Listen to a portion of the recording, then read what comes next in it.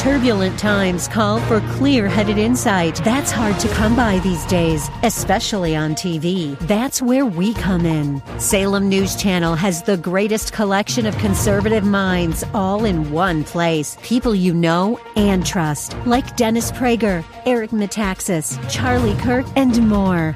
Unfiltered, unapologetic truth.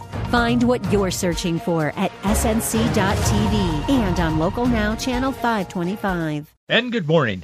I'm Gary Randall. Thank you so much for joining me today. It's an honor. It's always an honor. Today is Thursday, May the 7th, 2020, in the year of our Lord. Today on May 7, 1789, America's first inaugural ball was held in New York in honor of President George Washington, who had just taken the oath of office a week earlier. Today in 1847, American Medical Association was formed. And today in 1889, the Johns Hopkins Hospital in Baltimore opened its doors. Today in 1939, Germany and Italy announced a military and political alliance. It was known as the Rome-Berlin Axis. Today in 1945, Germany signed an unconditional surrender at Allied headquarters in Reims, France. It ended its role in World War II and essentially or effectively ended World War II. With that, of course, the United States was dealing with Japan, as we know. They, too, signed an unconditional surrender. Today, in 1963, the United States launched the Telstar 2 communication satellite. That changed communications forever. Today, in 1975, President Gerald R. Ford, he formally declared an end to the Vietnam era. He didn't call it the war. He called it the Vietnam era. The Viet Cong celebrated. They took over. They were taking over anyway. And they changed the name from Saigon to Ho Chi Minh City. Today in 1992, the latest addition to America's space shuttle fleet, Endeavour, went on its first flight. And 5 years ago today, a 3-judge panel of the Second U.S. Circuit Court of Appeals in New York ruled that the National Security Agency, it's a government agency, their bulk collection of millions of Americans' phone call records was illegal. They couldn't do it anymore. So they stopped. Hopefully they did. They say they did.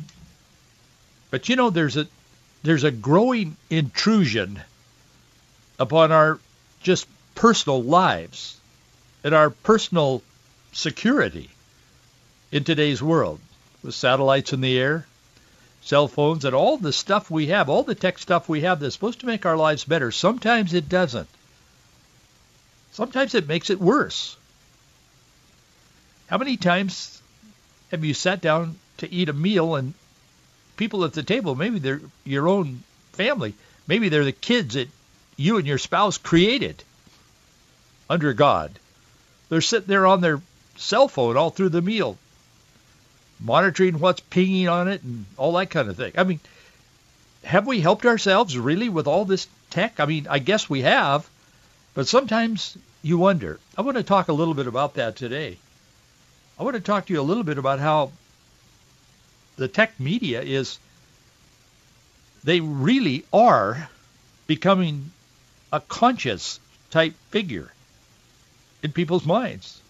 Twitter, you say, well, Gary, I'm not on Twitter. Well, listen up, because this has to do with people that are not on Twitter as much as that are. But Twitter, millions of people are on Twitter, of course. The president is famously, infamously to his enemies.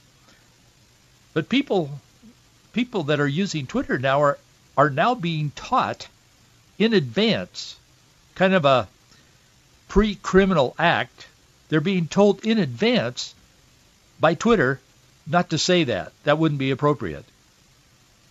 That's where we are today. I'm going to come back to that in a moment. But I'll tell you, this shutdown in America is taking its toll. I talked about that yesterday. By the way, I got several email from people who said either they or a family member was, in fact, one individual that contacted me owns a newspaper, and he said his daughter has been struggling with this issue that we talked about.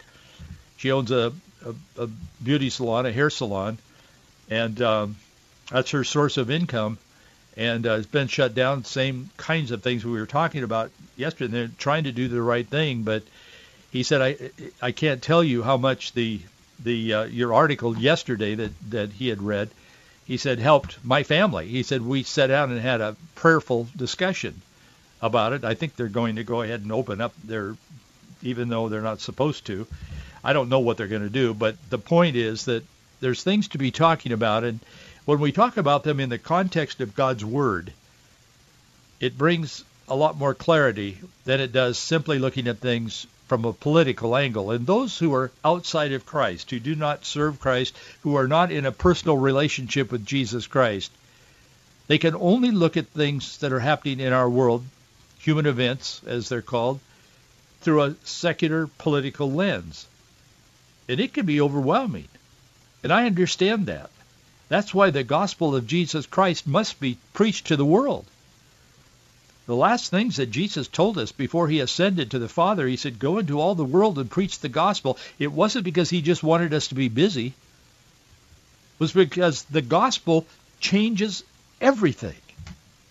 And it starts with the individual life. And I would say to you, if you've tuned into this radio program, maybe you're driving across country or whatever, and you're listening, or maybe you listen all the time, if you haven't accepted Jesus Christ into your life, you are missing the abundant life. You're missing the opportunity to look at things in the world that's happening around you, to maybe you yourself or your family, through a biblical lens, through a biblical worldview.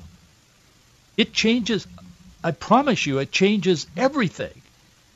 When you simply come to Christ and say, maybe I'm religious, maybe not, maybe you're rebellious, but you come to Christ and you say, Lord, I believe that you are the Son of God.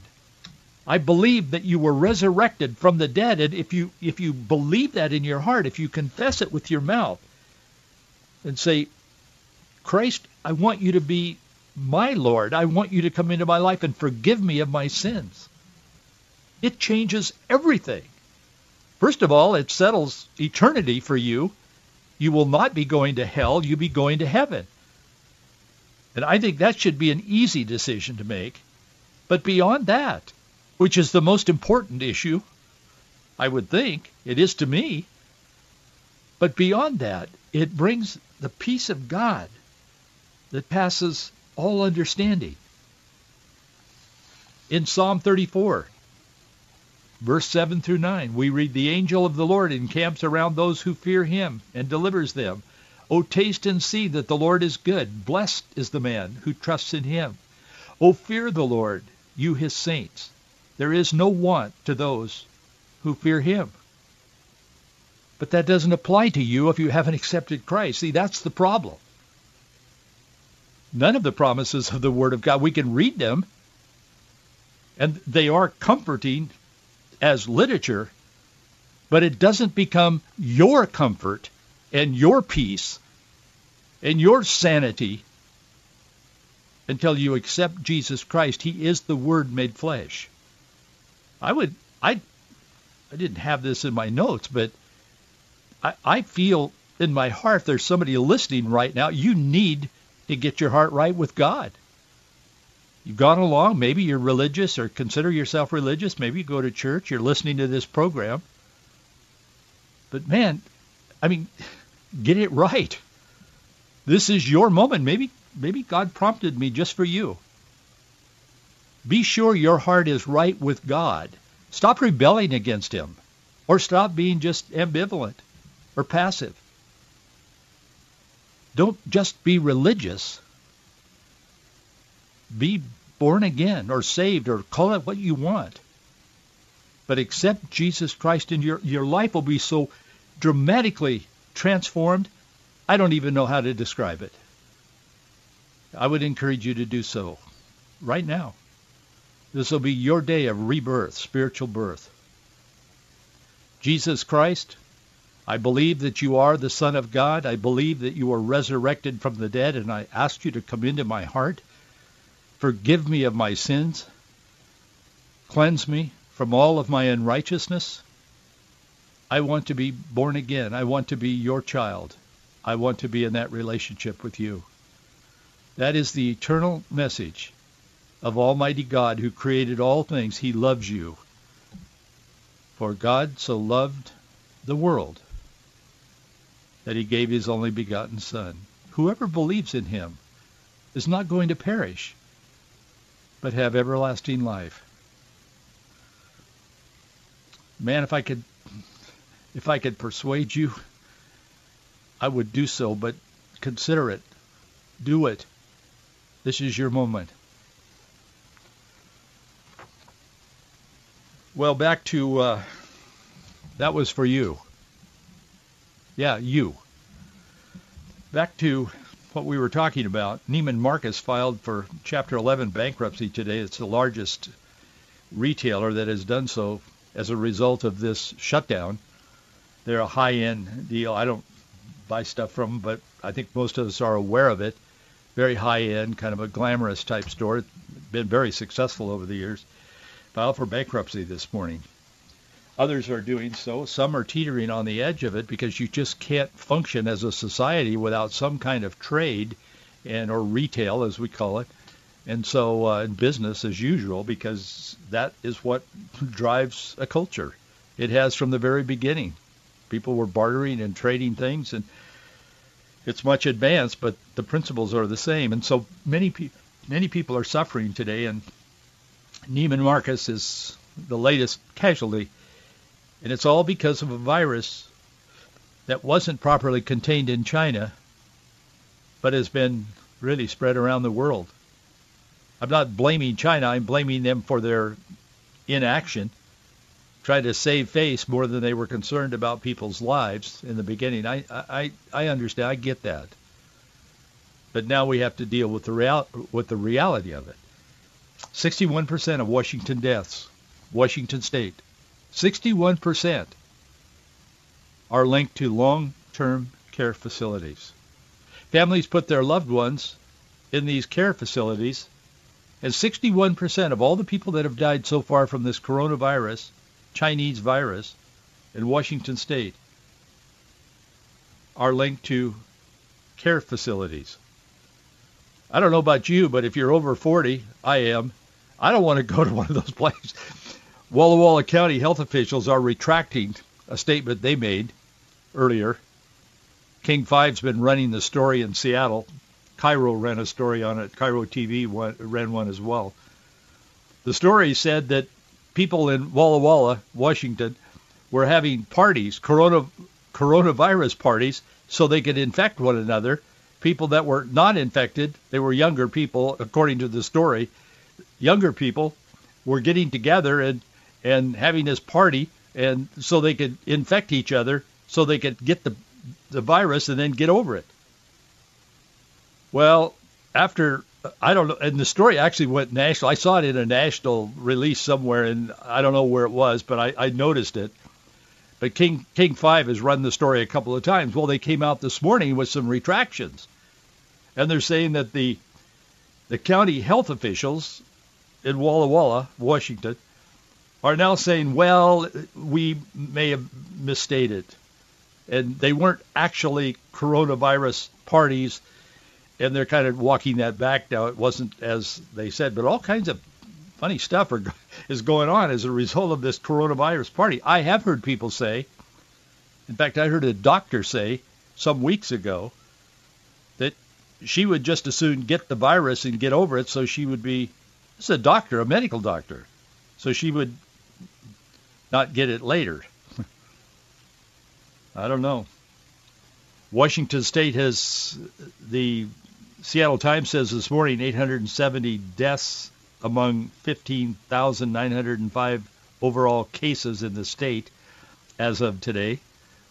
224,813 people in Washington State have taken a test for the coronavirus. 7.1% of those tests have been positive, according to the State Department of Health. It just rolls along, and we keep going, and we're all wanting to get through this thing. I mean, everybody is. And I think it's proper to take the proper protections and the proper actions. But we've got to trust in the Lord. We've got to serve the Lord. because otherwise this could break people. The domestic violence I'm reading, not only here in the Northwest but around the country, is spiking. Domestic violence, because people have been shut in for a long time with each other and they're having all kinds of difficulties. And I understand that. Having been a pastor for so many years, I get that. I mean, it brings a lot of pressure on the family.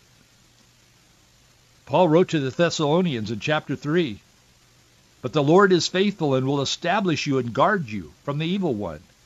And we have confidence in the Lord concerning you." He goes on to say, "Stay with the doctrine that we taught you, that we commanded you," meaning the gospel of Jesus Christ. He said, "That way the Lord will direct your hearts into the love of God and into the patience of Christ, and away from fear and anxiety and the things that attach themselves to us and sometimes blow up our lives, and sometimes cause people to do things they ought not to do, including in their own family and in marriage relationships." To say these are perilous times is an understatement. These are difficult times, but I'll tell you, there is something and someone who is greater than all of this, and it is God Almighty himself. And if you've ever doubted it, he loves you and he cares for you, and he's looking down on this, and God is in control. This thing is not going to go beyond what God allows it to go beyond, and what God is doing is speaking to our hearts. And there are things that we need to learn through this process. I don't have them all written down. I haven't been to the mountain, and I don't have them in stone. But I will tell you that in my heart, I feel that God is speaking to his people. And one thing that has come from this, among many, many others, is that churches today, as they have been shut down and not physically meeting in the church buildings, some of them large, tens of thousands of members and so on, and some of them small. But one thing that's been happening, pastors are reporting all over this nation that once they've started doing their services online, I'm not suggesting we should forsake the assembling of ourselves together. We're not to do that. The Bible is very clear on that. But I'm telling you that because those services are being put on streaming, and some already were, and because people cannot go and assemble themselves, and that is a whole issue itself. I have some real problems with that. But anyway, because we're not doing it, they're saying that a church maybe that has 1,000 people that attend it, or generally call it their church home or whatever, they'll have 6,000 people watching on their streaming service.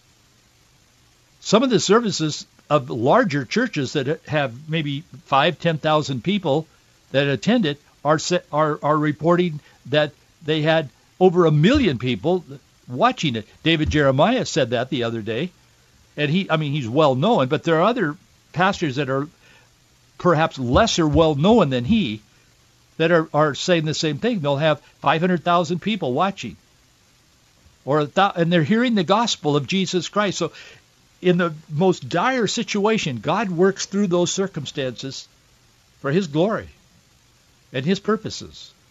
So just hold on, but trust in the Lord. Don't lean to your own understanding and all that you're hearing out there. And I didn't mean to get into all of that today. It wasn't planned, but I just feel it needs to be said, so we're saying it. That's why we do this program live in the moment. At least it originates live. Some of you are hearing it on a slight delay. Not much of a delay, but a little bit. But God is good, and God is in control.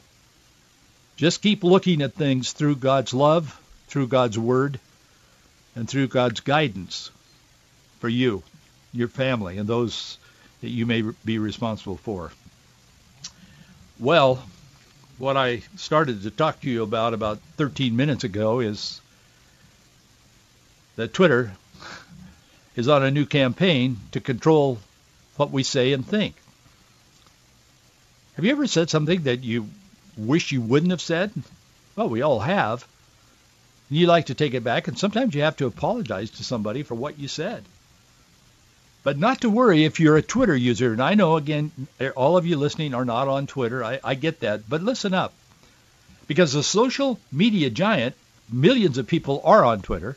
including the President of the United States. They're now overseeing your comments, and they're going to prompt you before you hit the tweet button or the send button if there's something they feel you shouldn't say. I'm not kidding.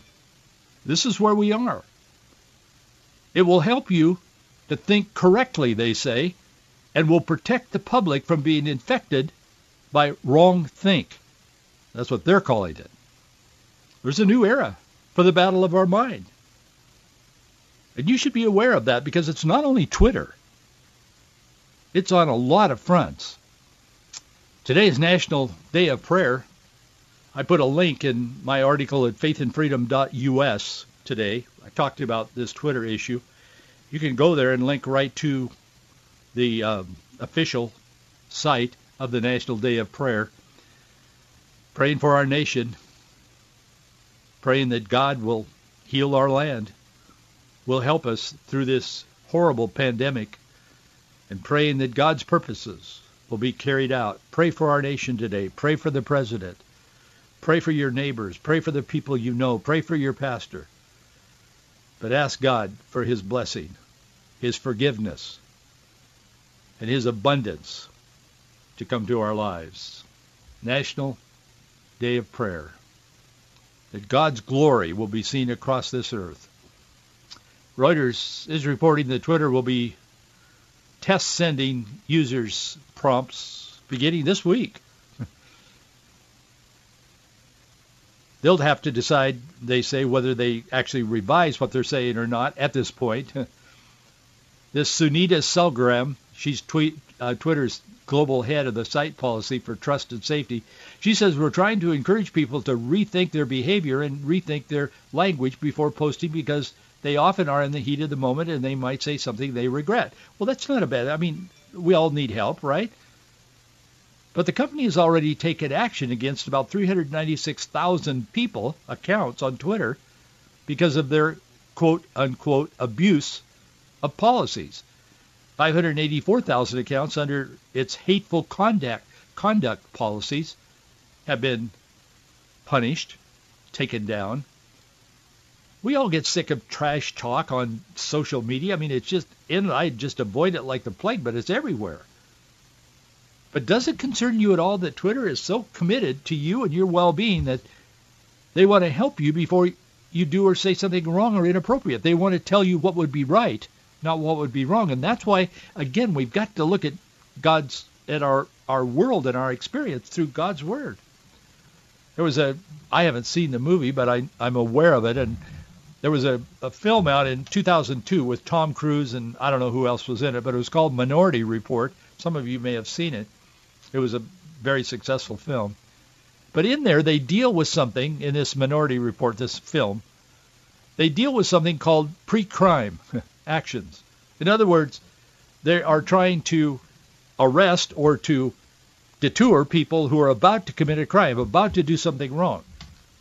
And that puts help into a whole new category. That isn't help, it's control. Twitter will notice when you're about to do something wrong, and they will save you from yourself. That's what this is all about. As I said, I wrote a pretty extensive article on that today, and you need to be aware of it, so I would encourage you. I intended to get into more of this on the air today, but I just felt led to talk to you about your soul and what you should do in times like these or any time in regards to getting it right with the Lord. But I would encourage you to read that article because I think it's helpful. It has a lot of information from a number of sources, including a 2018 undercover video that was taken by James O'Keefe, that Veritas Project guy. He interviews people. He did a lot of interviews with Planned Parenthood people, and they didn't know they were on video. And then he exposed what, and they were just talking. They weren't guarded. They weren't talking the line that they're supposed to say, and so on, about women's health care and blah, blah, blah. Planned Parenthood is about abortion, about killing babies. And they talk very openly. Well, it's the same guy, and he did this. He talked to some people. They didn't know who he was, and he had a camera on him and was recording all of it, that worked for Google and for Twitter and other people. Well, in that, he found that there's a pretty deep commitment to controlling what people say and do as far as on social media, but there's also a commitment to changing their minds, to reorient them, re-educate them. And it runs pretty deep. And I wrote an article on that. And again, I don't have time to get into it. I couldn't have gotten into all of it otherwise, but not so much today. But I would encourage you to read that. But the one thing that I wanted to make you aware of, that Google, different from Twitter, but Google is targeting your children. And Michelle Malkin, she used to work for the Seattle Times. She's now a national syndicated columnist, very, very good, very conservative. She has children of her own and so on. But she wrote an article yesterday about how Google is targeting children through this. As schools remain shuttered across the country, 30 million Americans are out of work and food banks are running low. But the education sector is really focusing on the kids that are studying online at home. And I wrote an article, including her article in that. You should read it, faithandfreedom.us.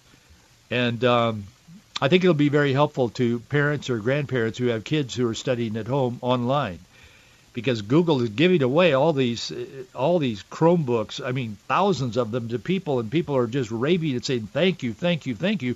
But Google, on the other hand, is gathering all this information about the profile of your kids and your family and all this stuff, and they admit it. They didn't know they were talking to a reporter, but they admit it, that they're doing that. They're creating profiles, even face recognition, through these GIFs.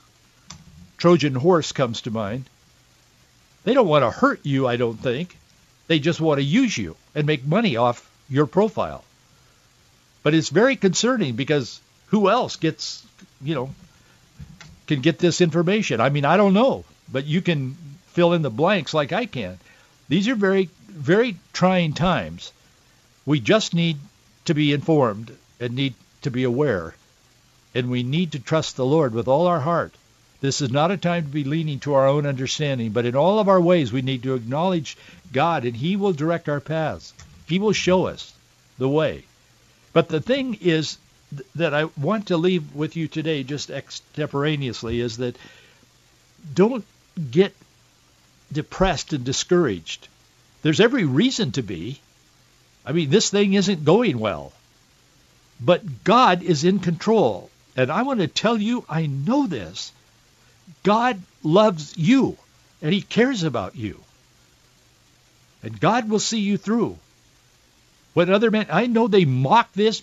Mike Pence says about prayer and the importance of prayer, and they mock him, and everybody that says anything like what I'm saying, if they're well-known, they're mocked. But it's true. God is with you. God will help you. So think on those things. We'll continue our conversation tomorrow.